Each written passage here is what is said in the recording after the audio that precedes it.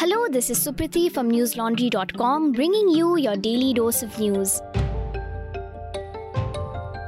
Today is Wednesday, the 9th of March.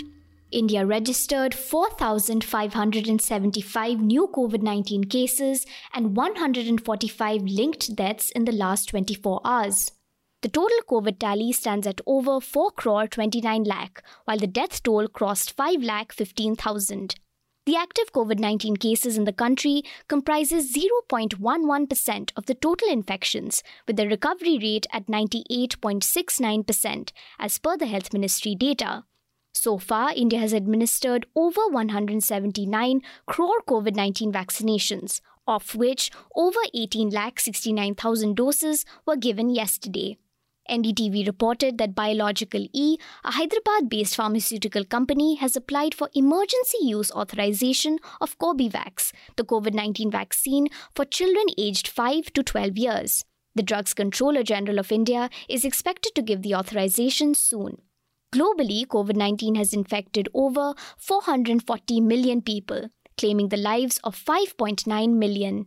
As per the broadcasting platform Lithuanian Radio and Television, Lithuania has withdrawn from its decision to donate over 4 lakh doses of the Pfizer vaccine to Bangladesh after the country abstained from voting at the United Nations General Assembly to condemn Russia's invasion of Ukraine.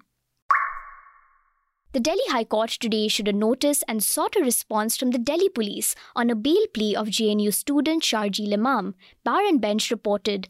The case relates to the riots that took place in Delhi in February 2020. The court sought response on the grounds of the sedition charges filed against Imam.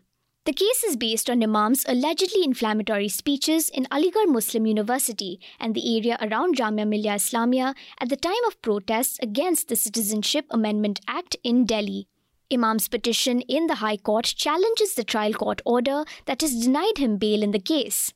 The Delhi police had issued an FIR against him, to which the alleged offence of UAPA was added later. The charges framed against him by the trial court were under sections 124A, which pertains to sedition, and 153A, which pertains to promoting enmity between different groups on grounds of religion, among others, Live Law reported. The division bench of Justices Siddharth Mridul and Anup Kumar Mendirata remarked that the lower court had dealt with nothing in the case. The court further stated, and I quote, "All these offences are less than 7 years. We are asking you, the Delhi police, why should he not be enlarged? Is he a flight risk? Will he tamper with evidence? Who are the witnesses?" End quote. The Delhi police's lawyer had said that Imam had been charged with Section 124, which carries a life sentence. In response, Justice Mridul said that sedition requires specific calls for violence. The court said, and I quote, "The sedition issue has been dealt with by the court long back. The incitement has to be of violence. There has to be a conscious act promoting violence. Please examine it." End quote. Advocate Tanveer Ahmed Mir, representing Imam, claimed that in the FIR filed against him, the Delhi police had taken out 3 lines from Imam's speech to frame its charges. Ahmed stated, and I quote, "If you read the speech in its entirety, you will see it is different. On as many as 25 occasions, Imam says, we don't have to incite violence." End quote. The matter has been posted for further hearing on 24th March. The Aam Aadmi Party has reportedly kept its candidates in Goa under guard amid defection fears, NDTV reported. This comes a day after the Congress shifted its candidates to a resort in Goa. The prediction of a hung assembly has led to the ring-fencing of candidates by the two parties in order to avoid the situation that they faced in the 2017 elections, with several candidates leaving the party. Congress leader P. Chidambaram, ahead of the assembly election results in Goa, stated that his party is always on the guard against parties that might steal their candidates. Meanwhile, in Uttar Pradesh, the Samajwadi Party today tweeted a video of an election commission official as he admits to lapses in moving electronic voting machines in Uttar Pradesh, Scroll.in reported. This comes a day after the party chief Akhilesh Yadav accused the district magistrate of Varanasi of transporting EVMs without informing the candidates. The State Election Commission has, however, dismissed the claims. In a statement, Ajay Kumar Shukla, the Uttar Pradesh Chief Electoral Officer, said, and I quote, "Some political parties have brought to our attention that a few EVMs were being transported in a vehicle in Varanasi district." On investigation, it was found that these EVMs were for training purposes. These EVMs were being taken to training locations at a college in the state on March 9, 2022, and were kept at a food grains warehouse. End quote. The results of the assembly elections will be declared on March 10th. Listeners, our team of reporters and producers were on the ground in the poll-bound states and brought you stories that matter. You can catch up with all their reports, both video and text, under the tag Assembly Elections 2022 on our website newslaundry.com. To continue bringing you stories such as these, we need your support. As you know, we don't depend on ads from the government or corporations. We are a reader-funded, ad-free organization focused on bringing you news that is of public interest. Help us keep the spirit of independent news alive. Go to newslaundry.com and hit the red subscribe button on the top right-hand corner today. Our lowest subscription starts at only 300 rupees a month. Pay to keep news free. The Bombay High Court today presided over two PILs filed through counsels Mahesh Jethmalani and Sanbhash Jha, challenging the procedure for selection of the Maharashtra Legislative Assembly Speaker. While referring to the differences between Maharashtra Chief Minister Uddhav Thackeray and Governor B.S. Koshyari, the court stated that the highest constitutional authorities not trusting each other is an unfortunate state of affairs, NDTV reported. On the procedure, Jethmalani, representing BJP MLA Girish Mahajan in one of the PILs, stated that the current method that was brought into effect through an amendment in December 2021 is unconstitutional, as it provides only for the Chief Minister to advise the Governor on selection of the Legislative Assembly Speaker. He added that the Governor should be advised by a Council of Ministers and not just the Chief Minister. Jethmalani further argued that the court's non-interference in the issue would be marked as its failure in protecting public interest. To this, the court remarked that the Speaker is just a member of the legislature and this PIL matter doesn't affect public interest. The court observed, and I quote, "The public is least interested in who is going to be the Speaker of the Assembly. Just go and ask the public who is the Speaker of the Lok Sabha. How many in this court will be able to answer? You have to show that this issue is worthy of a PIL.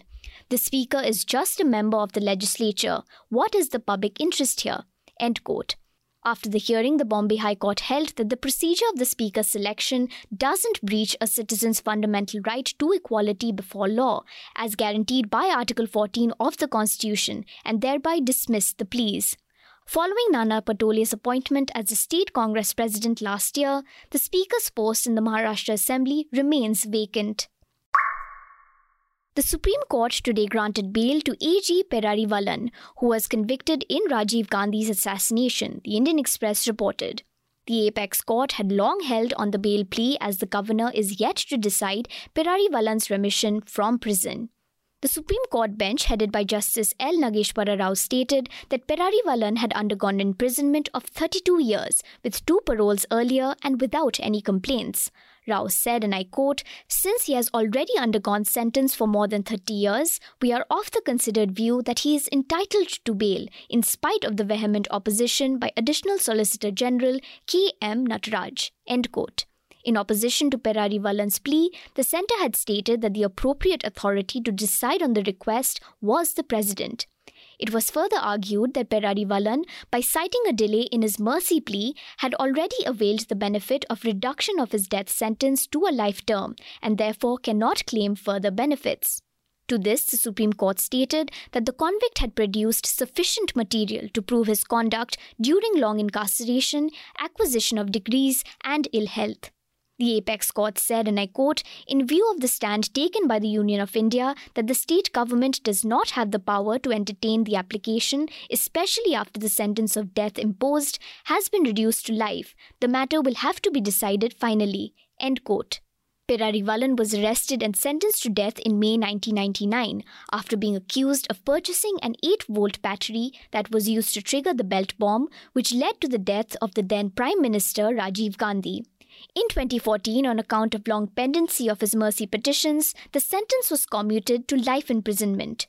In Tamil Nadu, the AIADMK government had soon ordered the release of all 7 convicts in the case.